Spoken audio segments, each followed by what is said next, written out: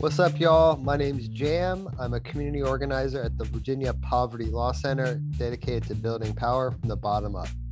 And I'm Salam. I'm the public benefits attorney at the Virginia Poverty Law Center and a co-host for the Justice Report.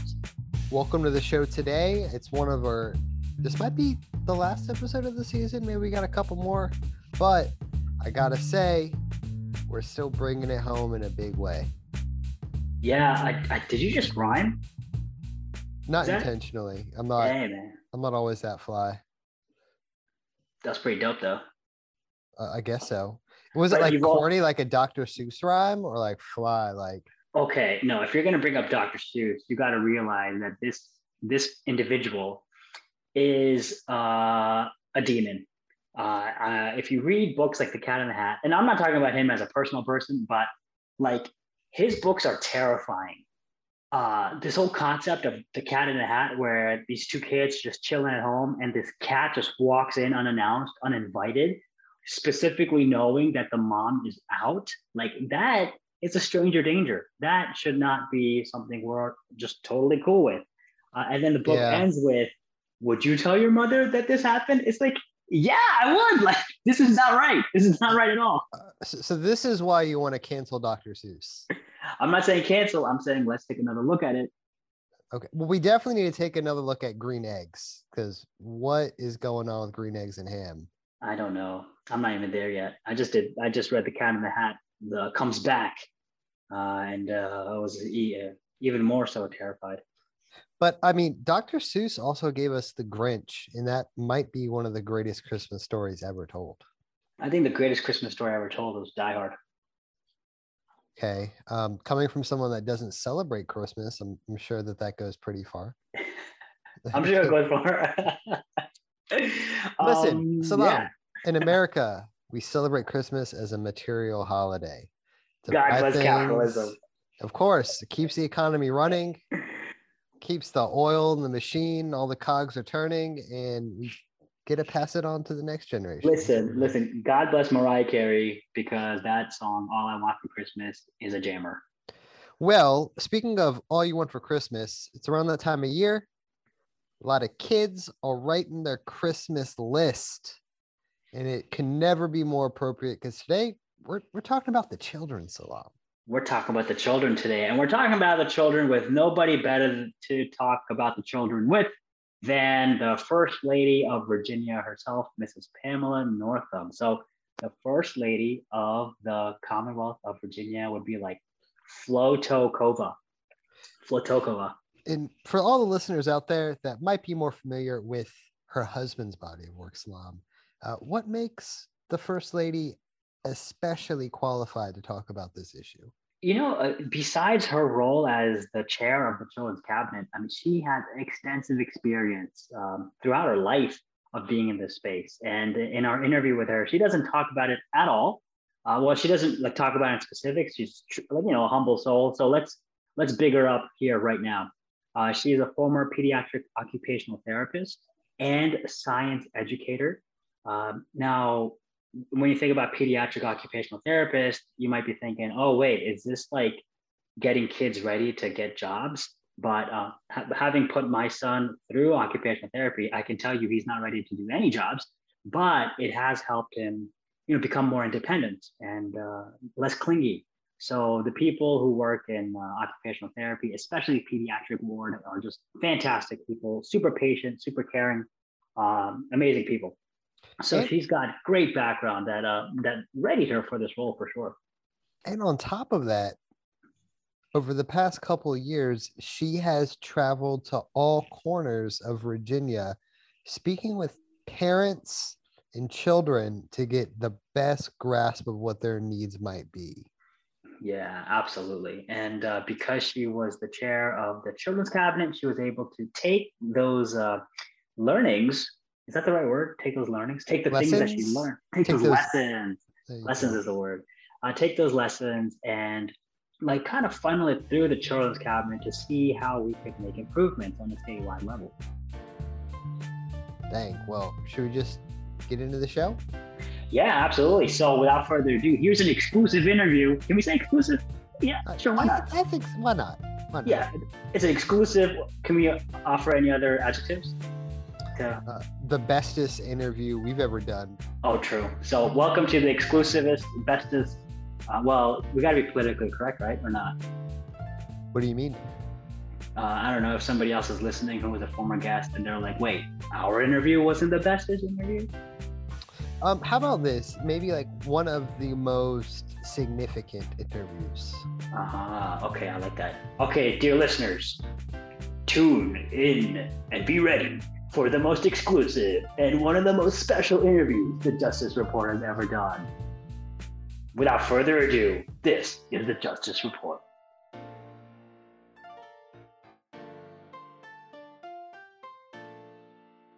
Today we are joined by Her Eminence and Her Elegance, Mrs. Pamela Northam. Mrs. Northam, welcome to the Justice Report. Thank you so much. I'm honored to be here. We are honored to be here in your presence as well. And we've come to you to talk about something that has been pretty instrumental in Virginia over the past 4 years and beyond those 4 years too. But something you were a crucial part of, the Children's Cabinet. And when people hear Children's Cabinet, they don't really know what that means. Is it a cabinet full of children that you're hiding because they're on bad behavior? Was this an educator background that you disciplined your kids that way? Is it the governor's cabinet, but the secretaries are all children? So we don't know. Sometimes it feels that way. And sometimes, just saying, politicians and, policy people, you never know. Or is it the revitalization of Southside Virginia's furniture industry, creating children's cabinets? Oh, interesting. Teeny tiny little that cabinets. Was a really interesting reach you made there. I could go there, yeah. So what is this children's cabinet? I'm so glad you asked. It was something that started, and the governor in my heart, it's always been our life service is to take care of children. So, he's a pediatric neurologist by trade, and I started out in pediatric rehabilitation too. So caring and loving children has been something that's our life's work. So we knew we had this amazing opportunity at this level of state government. We really wanted to see how could we really move that needle to make a difference in the life of a child. And one of the tools that we noticed that had been used somewhat in previous administrations and in other places is the Children's Cabinet. Mm-hmm. And what we did, and I thought was so important, was to go out to advocates and friends, folks who had participated in that in Virginia before, and say, hey, what worked and what didn't? Why and why not? So one of the things that we had heard from many of our advocates and friends in the community is you need to have a two-way conversation, right? It can't just be a top-down kind of thing, which is something I've discovered throughout my long years of career experience anyway. So we started with saying we need to build bridges amongst our own people and secretariats that touch the lives of children. Mm-hmm. And then how can we communicate better with the community? How can we include people who are on the front lines of these kinds of work that we want to be doing and achieving? So it was almost like an offshoot of the governor's cabinet with the secretaries. You're exactly right. So who were some of those secretaries? Yeah, so Secretary of Education, Secretary of Health and Human Resources, or Secretary of Agriculture, which you know well, our Secretary of Health and Human Safety, as well as the Lieutenant Governor was on our cabinet. Those were the core members, and often their deputies would join us as well. What's the Secretary of Agriculture? It just seems weird, like that farming? That doesn't seem to fit with children and the thing. So, food security is one of the topics that we looked at. So in doing research about what areas were we most concerned about in the lives of children, of course, food security is a large one and something that I know you've done a lot of work in yourself. And so we really needed to look at supply issues, what's happening, how are we getting the very best local farm to school opportunities involved. So that entailed our Secretary of Agriculture. And really we have some amazing folks who are doing tremendous work in that area, as you know, my friend Heidi Hertz and others. And Secretary Ring, who's done amazing work in that arena. So it was really fun to get a chance to work with them on a lot of these issues. First Lady Northam, has something like this been done in any other states, or is this the first of its kind nationwide? There are some out there. I don't know that they look like this. Okay. We spent, I traveled over 11,000 miles across the Commonwealth, And again, to listen to people and to say, hey, what is it that we need to be doing for you? And I think we were very thoughtful in the way we put this together. Government traditionally has a lot of silos and agencies and across secretariats. So we really wanted to say, okay, who is touching the lives of children the most? Where is the need? And then how can we build bridges and disassemble those silos and bring people together to really make lasting and real change? Now, is this as the head of the Children's Cabinet? Is that the title? Or I guess chair would be the usual term. Chair. Right. Is that like the default? Like, hey, you're the first lady. Now you're the chair of the Children's Cabinet, or is that entirely your decision? Yeah, that's definitely your decision. One of the things I like to say about this job is the good news is you're not elected. Bad news is you're not elected. The good news is you're not elected. So you can make this job what you wish it to be.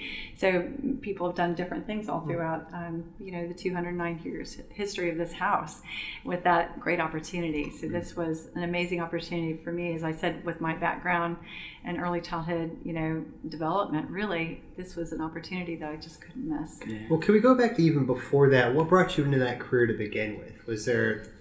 Some people call it a calling. What called you? That's so funny you said that. We were just at a wonderful organization here in Richmond yesterday that helps to foster young men of color in early education, which is so exciting to me. And I said that same thing. I said, people in the area that I come from often talk about being called to service, to a particular kind of public service. And it was interesting to hear their answers of how they were called. One of them had a really large family and ended up working with lots of children. It were his siblings coming up, and it was a natural thing for him. And for me, I think I actually started out with animals.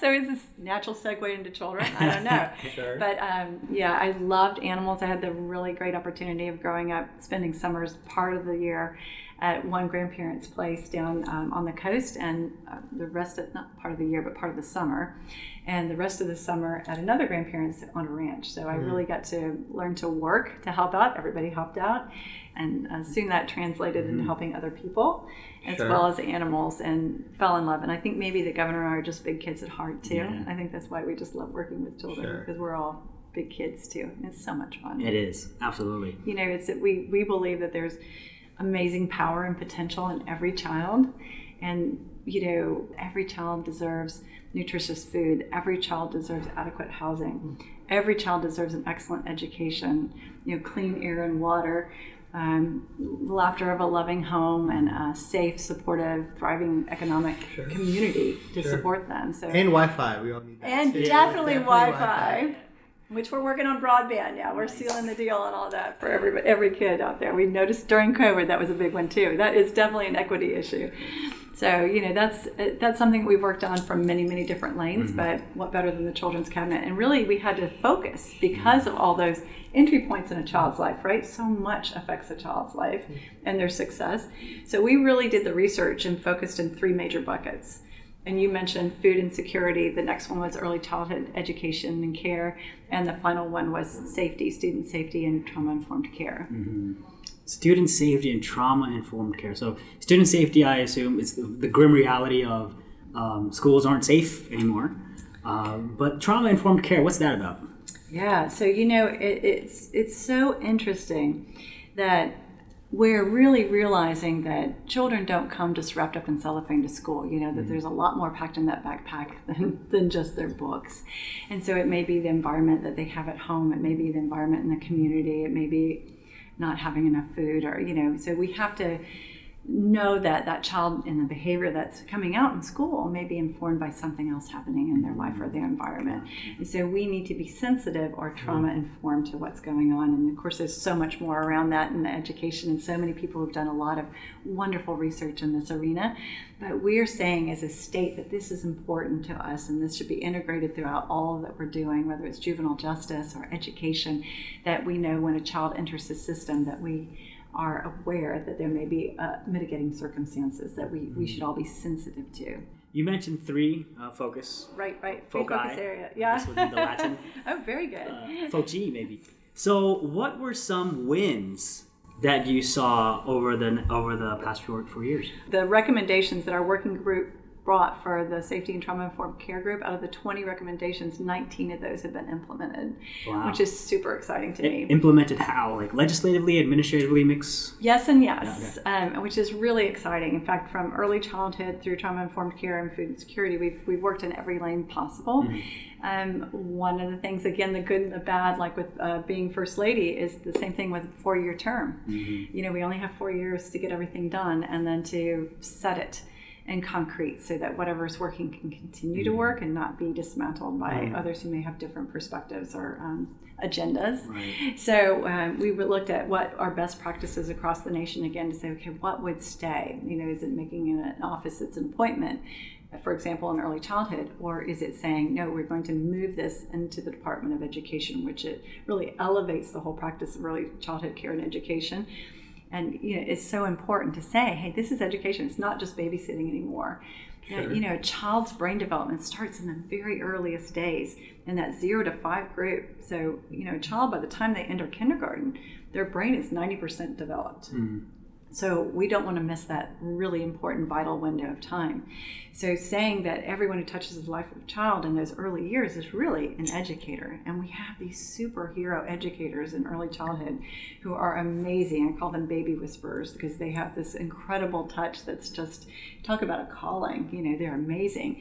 And they just have not been historically appreciated. They're often women, most often women of color, and they have been not paid what they should be and appreciated for what the great, amazing work that they do, and the importance. I mean, this is our future. You know, our children is the best investment that we can make, and these are the people that make it happen. You know, 2/3 of all parents work outside the home now, and so, you know, when you can and you have the ability to care for your children at home, that's great.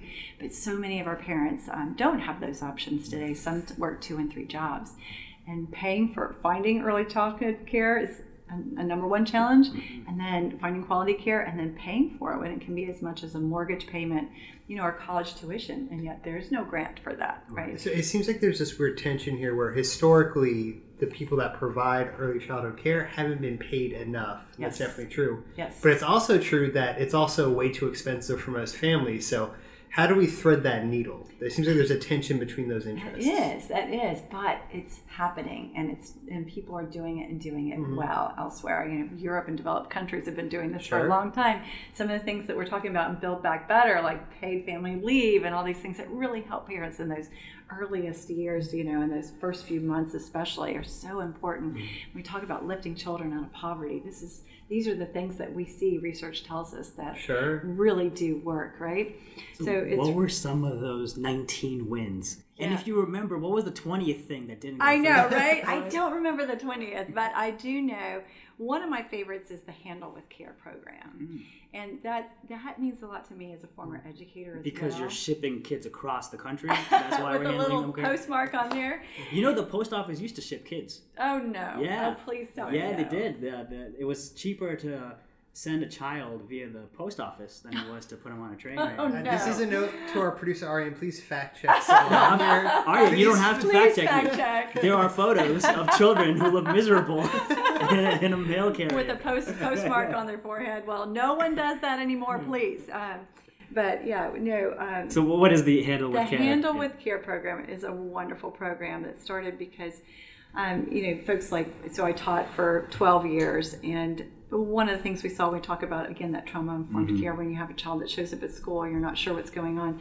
So this actually allows law enforcement to notify the school and to say that this child has been in an incident or has had something that may be related to violence. And they know specifics, so they're not telling anything personal, but they can just notify a school that something has happened in the life of the child. So let's let the right people know that if there's some difficulty today, let's be sensitive to the special needs of this child, which I love, because before they weren't able to talk to each other honestly, you know, because of privacy and other things.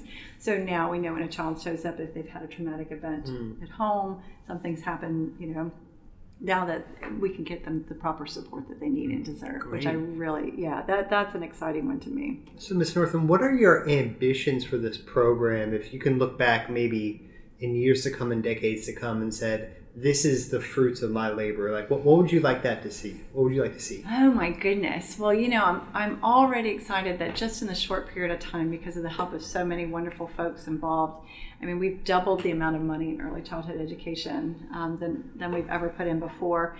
And now we have 25,000 more 3 and 4 year olds in quality early childhood opportunities. So I want to see that, of course, grow to scale. Everything from the very beginning of this work, I said, needs to be scalable and sustainable. Because for me, if you make a promise to a child, you better keep that. Sure. And so children writ large, I want to make sure that we've said, we're going to take care of you. We're going to, especially those children who need it the most. That's where we started. It's great when we think about universal, and I'm sure hoping and praying that we can get some help from the federal government moving forward on that, which will really help us all. But we knew that we needed to focus on those most vulnerable first. But I want to see it grow. We were able to really move the needle in eligibility for working families who were working, again, 2 and 3 jobs and really struggling. So we pushed that envelope of eligibility so much so that we now have, I think it's 27,500 more kids in that program, which means that we went up, after the pandemic, 20%, which is so exciting to me, whereas a lot of states have gone down because of people opting out of the system, et cetera. Got it. Now, there was an effort in the General Assembly to codify the Children's Cabinet. Yes. But it didn't succeed. So Not yet. Not yet. Okay. No, so I would love to see that in the future. I think that is a great idea, because certainly, again, every 4 years we change here in Virginia. Only state that does that anymore, and for better or worse, this is something beyond politics. It's beyond party. It's something that should stay. If there's anything that's nonpartisan, it's the life of a child. We all want to see children succeed. It helps all of us. So I would love to see that be a permanent thing. I would like to see a paid position to support it. It's a lot of work to get all the working groups, if you're doing this right. To communicate back and forth, to invite everyone. I was so excited to see the participation. Every time when we weren't affected by COVID, we would have so many people show up. Of course, I think it's because of my cookies, but it may also be because of the great work. We opened this up to the public. We made sure that everything was online and accessible to everyone, and that they were able to have that two-way conversation and speak to us, as you know, at every meeting. So I would love to see that transparency continue and that participation from the community. I think that's so important. Now, recently you had the opportunity to meet with the incoming governor-elect, Youngkin, and his wife. Yes. Was the Children's Cabinet a conversation then, or maybe in the future? Do you think you'll be speaking with Mrs. Youngkin about this? I will. I think we're going to be having coffee again soon, and I think that's so important. One of the lessons that I learned in living in this 209-year-old home, it was finished in 1813, is, things come and go. And as much as we've all faced such incredible seismic changes in our lives in these last few years, from social justice, the work that's been happening, and the pandemic, and all these things that seem so earth-shattering. I look back and I think about the people who've lived in this house. That they've been through pandemics, they've been through civil war, they've been through so much as well, and yet here we all are, and we're still talking about doing good work for the people of the Commonwealth of Virginia.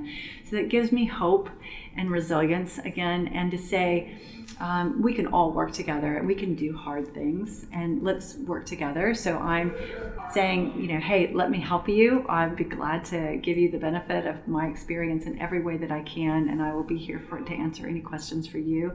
It's a great First Lady tradition. I can say that I've had many mentors, as well as mentors like Lady Bird Johnson, and of course Michelle Obama, and many others that I don't know as well as First Lady Dorothy McAuliffe, but I think it's a great tradition to say we help each other moving along. I did not have that conversation with her because I feel like she's probably pretty overwhelmed a day or two after her election. So I didn't hit her with the policy and all the great things that I would love to see continue yet. There was no Mulan, let's get down to business. I know, right? I would love to do that, but I was just trying to be very supportive, because I know from personal experience it's a lot to take in those first few days, especially if you're not a politician yourself. If you're a crazy old teacher introvert, it's a lot to deal with. Some people would call it Southern grace. There you go. I love that. And hospitality, for sure. Yeah. Well, Mrs. Northam, thank you so much for joining us on the Justice Report. Thank you all. Some wonderful work that you've done with the Children's Cabinet. looking forward to what you do in retirement beyond these 4 years that you were here. Thank you. Well, listen, I thank you all. I think you're a great organization for all the amazing work that you're doing to fight for these very important things for the people of the Commonwealth of Virginia, for all people. And I appreciate you especially for your work and food insecurity that I know, especially during the pandemic, it's been a very difficult time for everyone. But your support and helping with these programs has fed many wonderful children. So I thank you for that. And to the listeners, Mr. Northam was looking at me, not Jim. So in your He's face, Jim. Also important. In your face, he's Jim. Also important. We'll have him join another working group. Yeah.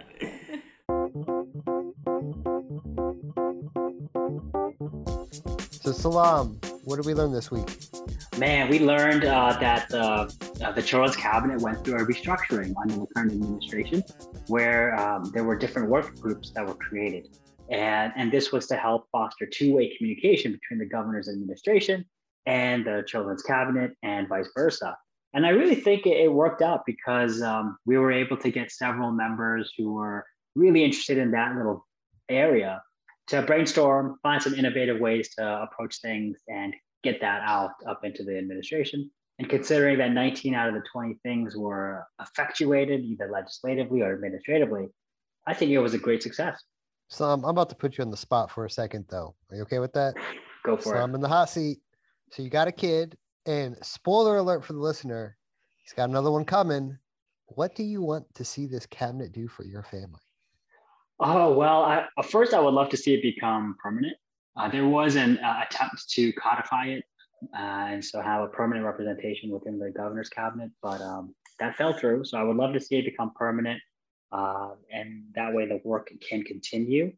What I would love for it to do for my children, and when I say my children, I really mean all of our children here in Virginia, I would love for us to do something to help improve daycare access, whether that's making it more affordable or letting the pay increase for the people who are taking care of our kids there.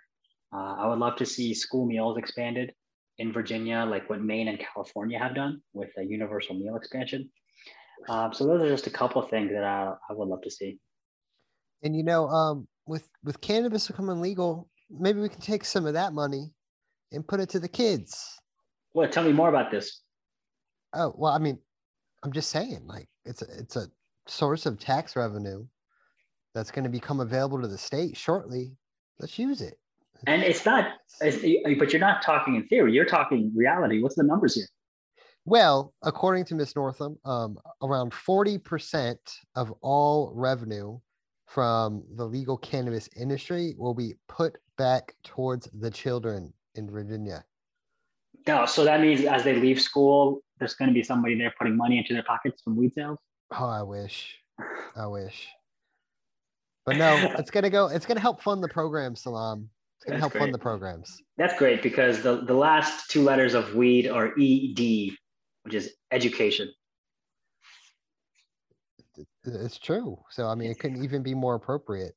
And, for all the listeners out there, we don't judge here. If you like to relax in your own special way, feel good that some of that tax revenue going to the children, all the babies out there. Yeah, that's what makes you sleep better at night. Honestly, that's what 420 is all about. It's about the children. Like, we all get high for the children. Is that why? How? Well, we get high and we spend money on the product, and then 40% of that goes to the children. Gotcha. Okay. And then Ben and Jerry's makes a bunch of money. Like, they can coast off the rest of the year. Wow, this is the evangelical side of Jim I have not seen yet. Yeah, well, get used to it, buddy. All right. Well, I'm sure there's more to come. But that's it for today's issue of the Justice Report. We hope you liked it. If you didn't, well, nothing we could do about that. But make sure you can always leave some feedback at radioshow@vplc.org. Check out our previous catalog of episodes at the Justice Report, wherever podcasts are available.